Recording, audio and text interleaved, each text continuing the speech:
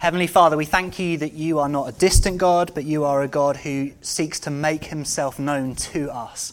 And we thank you for the gift of the Bible, your holy word, within which you have spoken to us and you reveal yourself to us. We thank you for Jesus Christ, the perfect revelation of God the Father.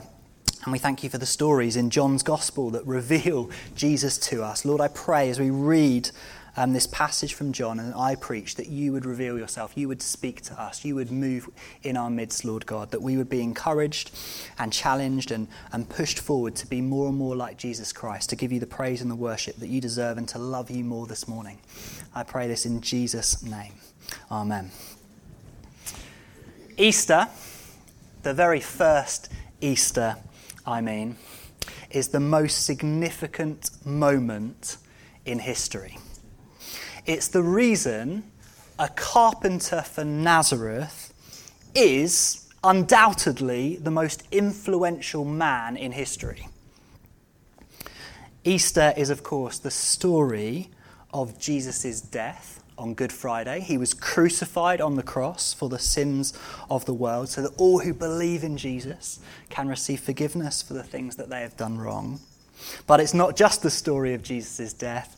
It's the story of Jesus' resurrection from the dead. And of course, today is Easter Sunday, that day that we dedicate in our calendar year to celebrating the resurrection of Jesus. Of course, as Christians, we celebrate the resurrection every day because it's a glorious truth. But Easter Sunday is a special day to really celebrate Jesus' resurrection from the dead. And what Jesus' resurrection means for us, for all who believe in Jesus, is that death is not the end for us. We need not fear death. Just as Jesus rose, he gives a gift of eternal life to all who believe in him. And so the story of Easter is a story, not just a momentous moment in history, but a momentous moment in history that transforms our present reality and our present relationship with God. We're forgiven and we have this gift of everlasting life. Now, after the resurrection, after Jesus rose from the grave on Easter Sunday, Jesus remained on the earth for 40 days. And on the 40th day, he ascended into heaven to sit at the right-hand side of God the Father. And he said to his disciples, one day I'm going to return, I'm going to come back. But the question I want to answer or think about this morning is, what was Jesus doing for those 40 days? After he'd risen from the grave and before he ascended into heaven, what did Jesus spend his time doing? And the answer is that he appeared to lots of different people. And lots of those appearances and moments were very personal moments where he met with one of his followers, one of his disciples, someone whom he loved and someone who loved him. And he appeared to them face to face in the flesh. They touched him and spoke with him and they saw him risen from the grave and they cried and they worshipped and they rejoiced. And so when you read the Gospels, you read stories of people saying, I was there, I'm an eyewitness of the risen Lord Jesus Christ. I saw him die on the cross and I saw him raised to life again. I touched him, I had breakfast with him. One of the stories is a story of Jesus appearing to a lady called Mary Magdalene. And Mary sees someone who she thinks is the gardener because she doesn't know where Jesus' body is. He says, where's the body? Where have you moved the body? Where have you put the body? Where have you put the body of my Lord Jesus? And Mary simply says, and Jesus simply says her name, Mary. And Mary sees and realizes that it's the risen Lord Jesus Christ. And she clings to him in joy. Jesus is alive. And she runs to go and tell the other disciples that Jesus has risen from the grave.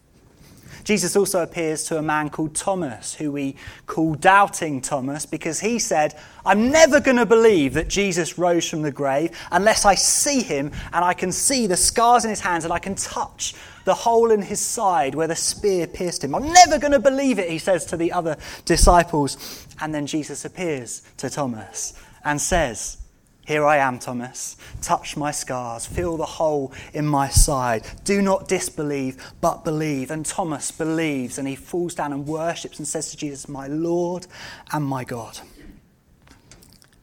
But the appearance I really want to focus in on today is the moment when Jesus appeared to Simon Peter and spoke to Simon Peter in John chapter 21.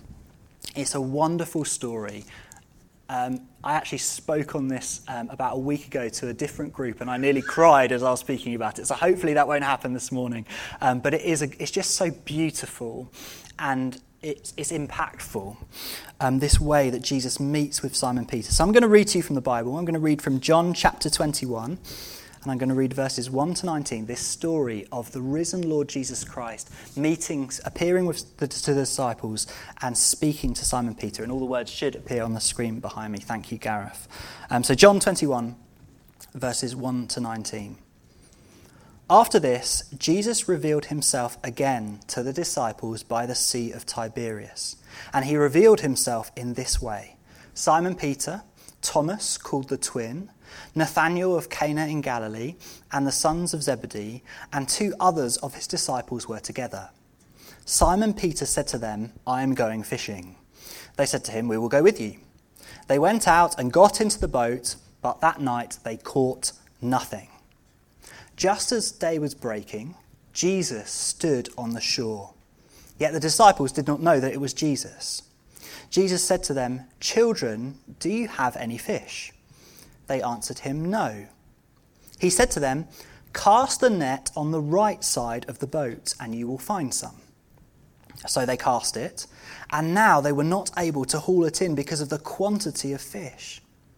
That disciple whom Jesus loved, that's John who's writing this, that disciple whom Jesus loved, therefore said to Peter, "It's the Lord!" And when Simon Peter heard that it was the Lord, he put on his outer garment, for he was stripped for work, and he threw himself into the sea. The other disciples came in the boat, dragging the net full of fish, for they were not far from land, but about 100 yards off. When they got out on land, they saw a charcoal fire in place, with fish laid out on it and bread. Jesus said to them, "Bring some of the fish that you have just caught." So Simon Peter went aboard and hauled the net ashore full of large fish, 153 of them. And although there were so many, the net was not torn. Jesus said to them, "Come and have breakfast." Now none of the disciples dared ask him, "Who are you?" They knew it was the Lord. Jesus came and took the bread and gave it to them, and so with the fish. This was now the 3rd time that Jesus was revealed to his disciples after he was raised from the dead. When he had finished breakfast, Jesus said to Simon Peter, "Simon, son of John, do you love me more than these?" He said to him, "Yes, Lord, you know that I love you." He said to him, "Feed my lambs." He said to him a second time, "Simon, son of John, do you love me?" He said to him, "Yes, Lord, you know I love you." He said to him, "Tend my sheep." He said to him the 3rd time, "Simon, son of John, do you love me?" Peter was grieved because he said to him the 3rd time, "Do you love me?" And he said to him, "Lord, you know everything. You know that I love you." Jesus said to him, "Feed my sheep. Truly, truly, I say to you, when you were young, you used to dress yourself and walk wherever you wanted. But when you are old, you will stretch out your hands, and another will dress you and carry you where you do not want to go."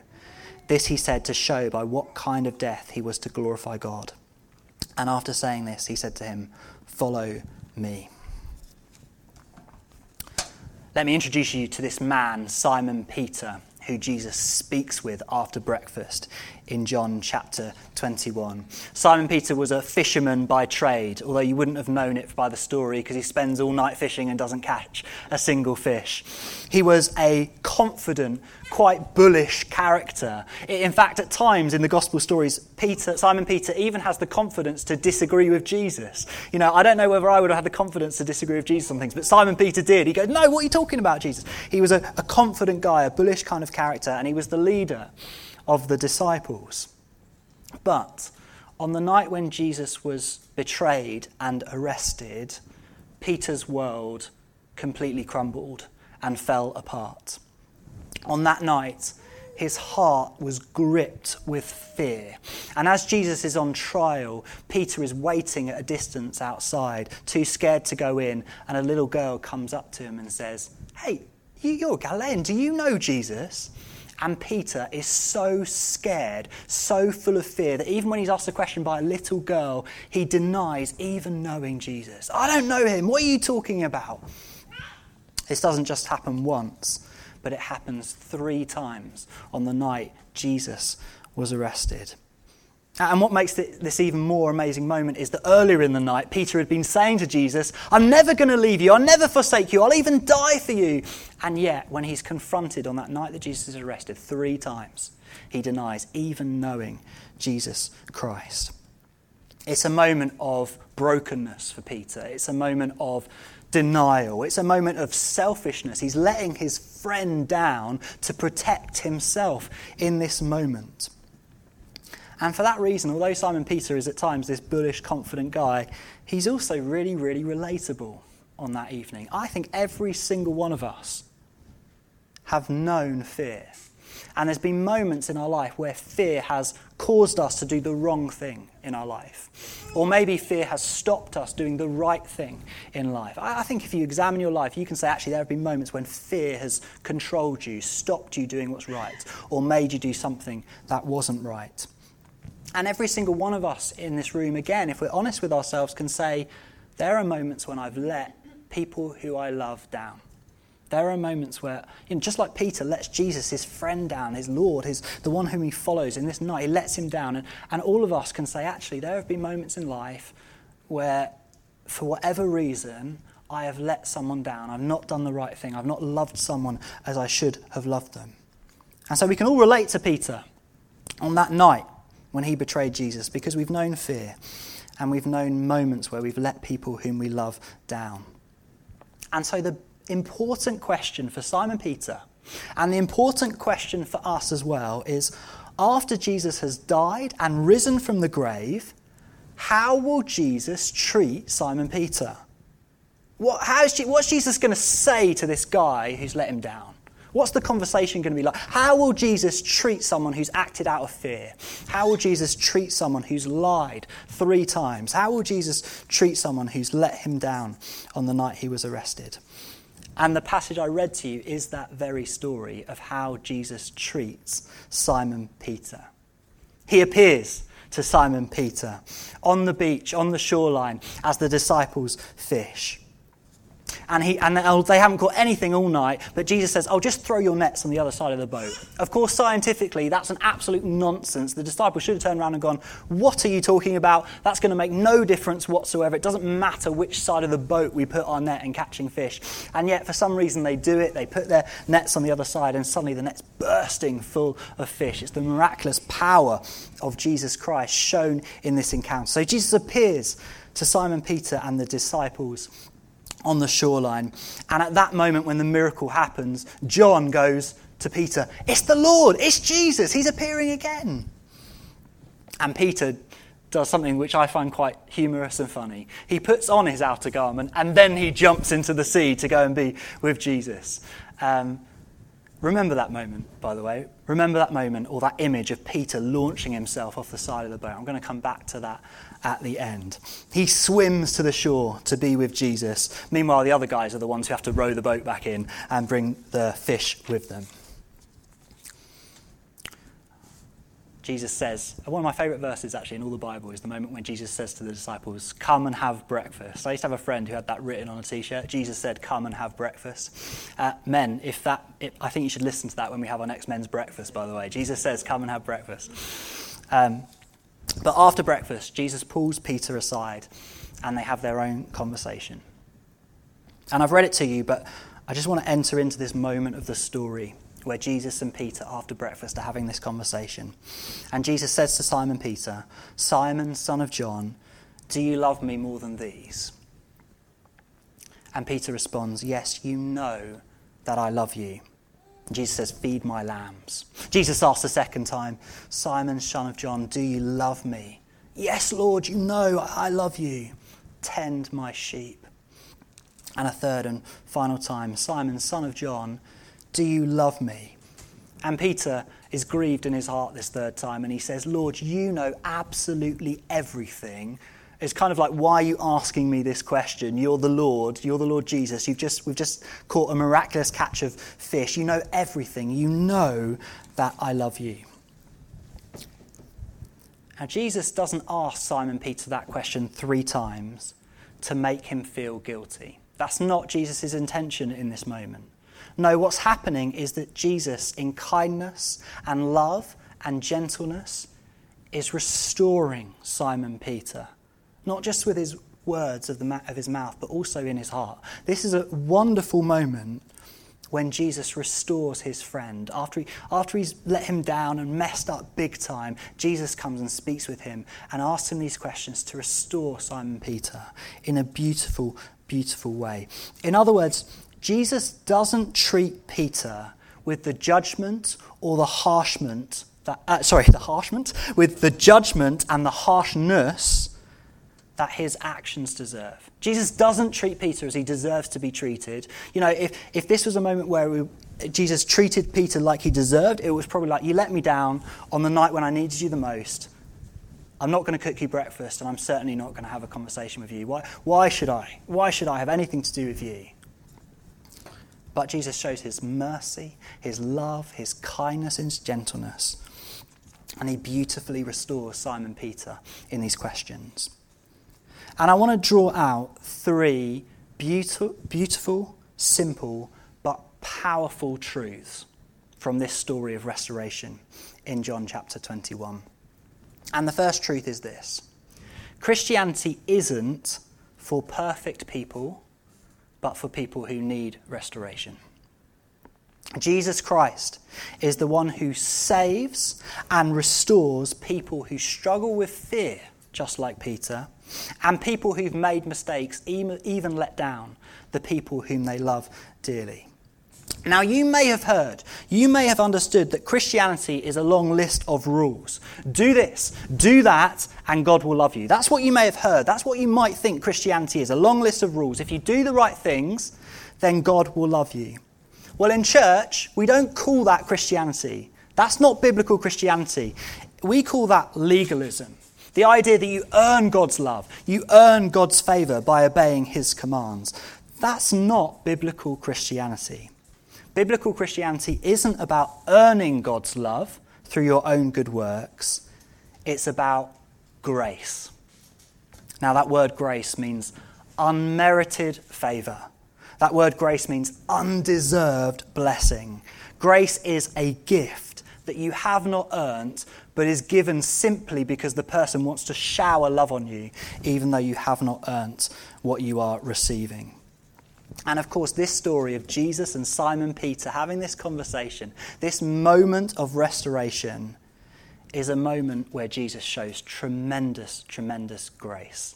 He does not treat Peter as he deserves, but instead he restores him with this conversation. Now, Jesus is our God. He is the one we worship. He is the one we sing about. He is the one we praise. He shows us what God in heaven is like.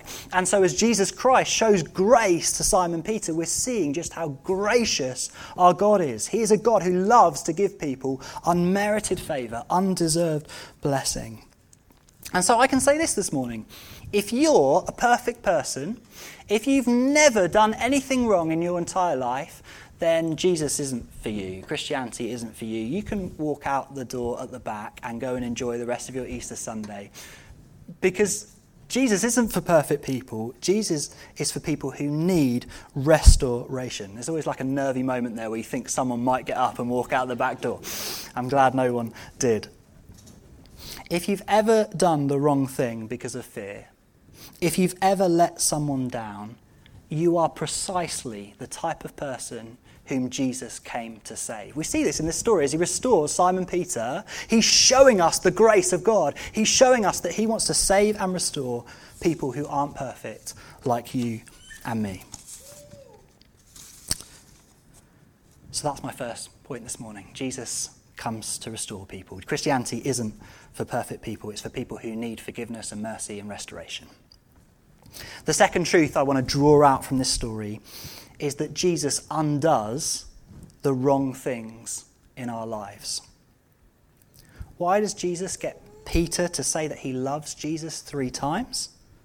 Surely it's connected and to reverse the guilt and shame of Peter denying him 3 times before he died. There's a significance there, isn't he? Getting him to say it 3 times helps to heal him on the inside from what's happened to him before Jesus' crucifixion. In a sense, there's an undoing of the wrong that was done before the cross. And this is precisely what Easter is all about: undoing our sin. This is why Easter is a tremendous and wonderful story. This is why Jesus dies on the cross.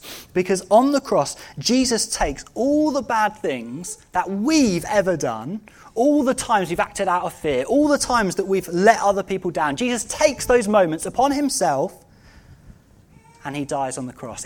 Imagine Jesus is here and he has a conversation with you today and he says, let's do a swap.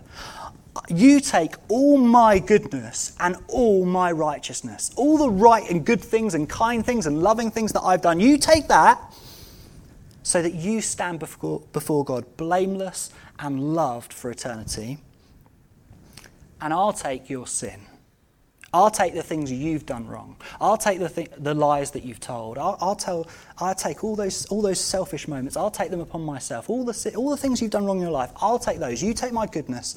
I'll take the things that you've done wrong. So that I stand before God a sinner, a liar, a thief, and a selfish man. This is what's happening at the cross. A swap is occurring. An exchange is taking place. And on the cross, Jesus endures the punishment that we deserve for our sin. He endures the punishment for sin upon the cross. He substitutes himself in our place. You know, we were headed to that moment of punishment and judgment, and Jesus says, let's get the sub, and Jesus comes in and substitutes himself in our place upon the cross. He dies a sinner's death, but in dying a sinner's death, he frees us from guilt and shame.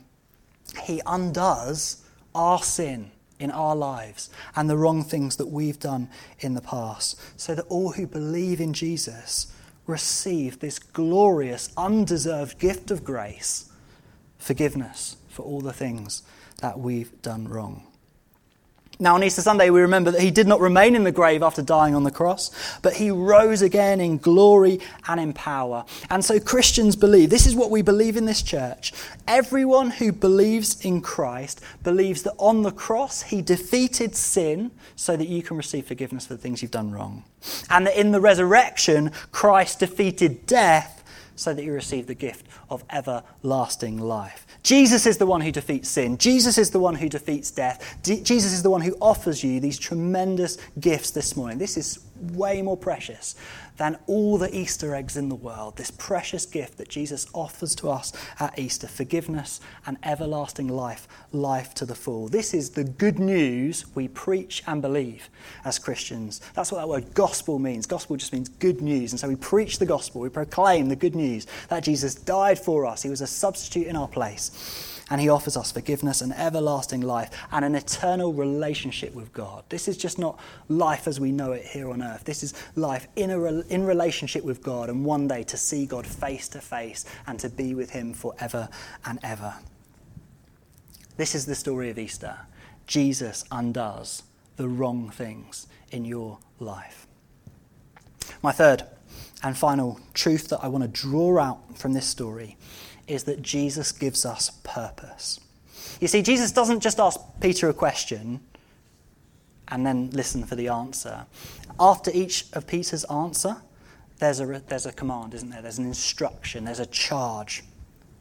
Feed my lambs, tend my sheep, feed my sheep, Jesus says to Peter. He asks him a question, and then he gives him a charge. He gives him a purpose. And when Jesus says, feed my sheep, he's speaking about Peter's leadership and teaching as an apostle. Peter goes on to be a key leader in the church. And to feed the sheep is to teach other Christians the truths of Jesus Christ, to teach and proclaim the good news of Jesus Christ, which we believe. And to tend the flock, to tend the sheep, is of course to look after other Christians. This is what Peter goes on to do. He teaches and preaches and proclaims, and he looks after the sheep. He cares for other Christians. He shows them the love that he himself has received from Jesus Christ. Isn't this extraordinary? Jesus takes the man who on the night he was arrested completely lets him down and falls away and is petrified and filled with fear in his heart. This man is not equipped in so many ways to be a key leader in the church. This man on the night that Jesus was arrested is the worst possible person you could have chosen in a way for what Peter goes on to do. Jesus takes this man, Simon Peter. He restores him through these questions. And then he says, now you have a purpose. You have a role. You have a goal to go after. This is how Jesus treats people. He takes imperfect people like you and me, he restores us, and then he gives us purpose. He tells us to go and spend our lives telling other people about Jesus Christ, the good news which we believe. He gives us purpose to go and love the poor and the needy in our society, the people who need to be loved the most. He teaches us to be generous. Go and spend your life being generous to others, caring for other people. He tells us to feed people physically, people who are hungry, but also to feed people spiritually. This is again part of the gospel, that Jesus not only shows us grace and restores us, he then sends us out with his power in the Holy Spirit to live out a purpose. Now look at verse 19, the very end of the passage that I read to you. Right at the end of this conversation between Peter and Jesus, what does Jesus say to Peter? Follow me. Very simply, that captures all that it is to live out the purposes that Jesus has for you. Jesus restores us, forgives us, gives us the gift of everlasting life, and he says, follow me, learn from me, listen to my teaching, walk with me. Follow my example. Show love to the poor and needy. Show kindness and care. Even follow my example into death. Jesus laid down his life in order to love other people. And so we make sacrifices and give up our lives in order to care for those who are less fortunate than us. We're following Christ's example.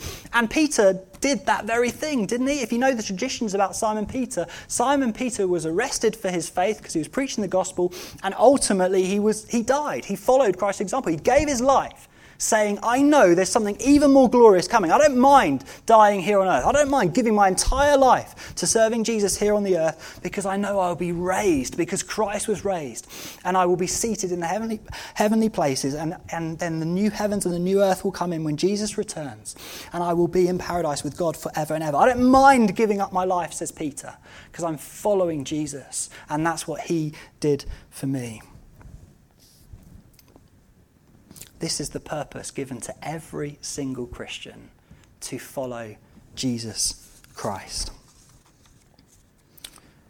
So I want to say to you all this morning, Easter is good news for imperfect people, because Christianity isn't for perfect people. It's for those people who need forgiveness and mercy and restoration.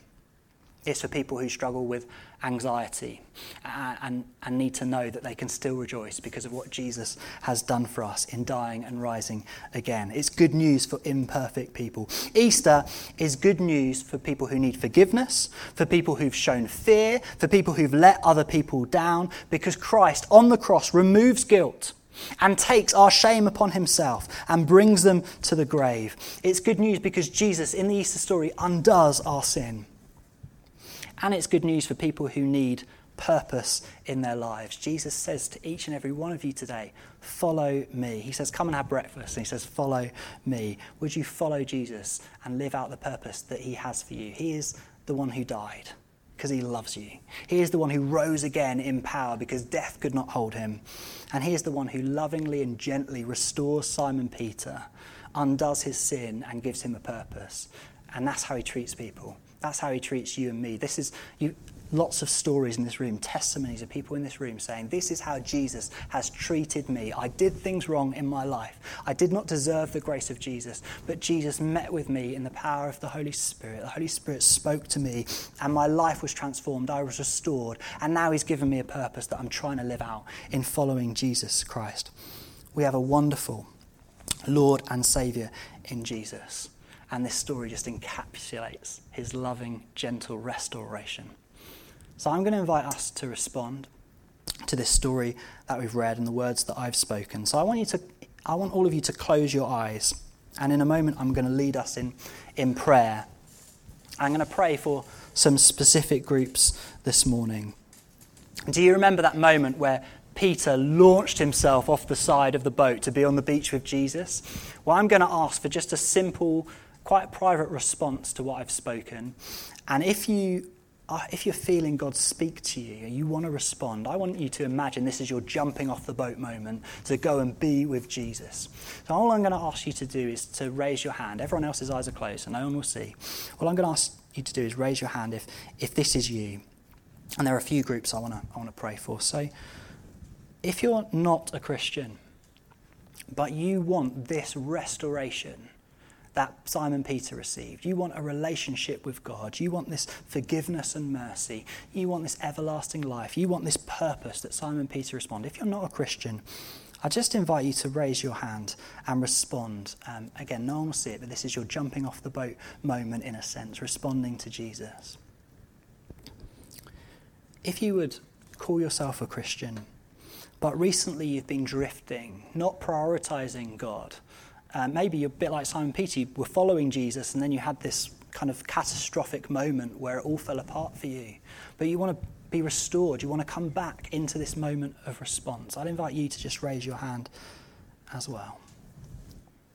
And I'm going to pray and lead those people in prayer before moving on to another group who I'd like to invite to respond. Lord Jesus, we just confess that we have done things wrong, that we need restoration, that we need your mercy, we need your forgiveness. We have at times acted out of fear.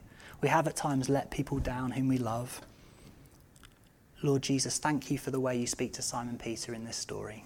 And thank you that that's how you deal with people. You love to restore us.